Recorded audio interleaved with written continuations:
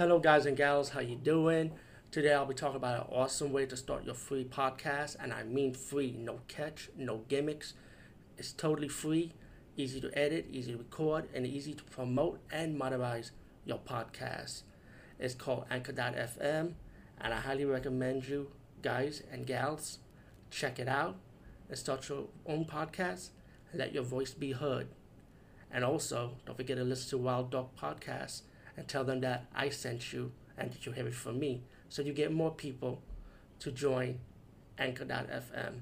You will not be disappointed because they will also put your podcast in other platforms and then make it very, very much easier for you. Have a great day, everybody. Have you seen the movie, the lady on the wheelchair, she's in a mental hospital, and then as the movie progressed, she met up with Tiffany, who decided to visit her, play by Jennifer Tilly, you know what I'm talking about. And then the lady in the wheelchair said, I recognized you before. And then she can't put her head to it, who she was.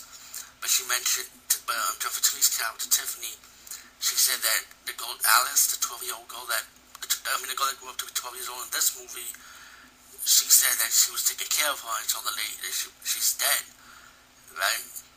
And the one in the wheelchair started crying, and then guess what? Tiffany brought a Chucky doll with her, and then the doctor took it away from her, took it from the lady in the wheelchair because she doesn't want it, pretty much. As the movie progressed, you find out Chucky's alive, And there's the beginning part of this movie also, but I'm not gonna ruin it. I'm gonna say that part for you to figure out. Anyway, Chucky will kill people in the mental hospital, but he doesn't kill the woman right away, because he wants to take his time with her, like make her go crazy and stuff. And as the movie progresses, you found there's more Chucky dolls coming in, and you be wondering what's going on, And you can take a wild guess when I say there's more Chucky dolls. Take a reason why they call this movie Cult of Chucky. You know what I'm saying? Now, as for Andy, he's also in this movie, and you'll see him in between the movie. When you see the beginning part of this movie, you're wondering, wait a minute, what the hell is going on? And then you get to the mental hospital scene, and I can see why a lot of people was ranting about it, because you get confused, right? But again, did I just mention there's a lot of Chucky dolls in the mental hospital now? Again, why they call it Cult of Chucky? It's pretty obvious.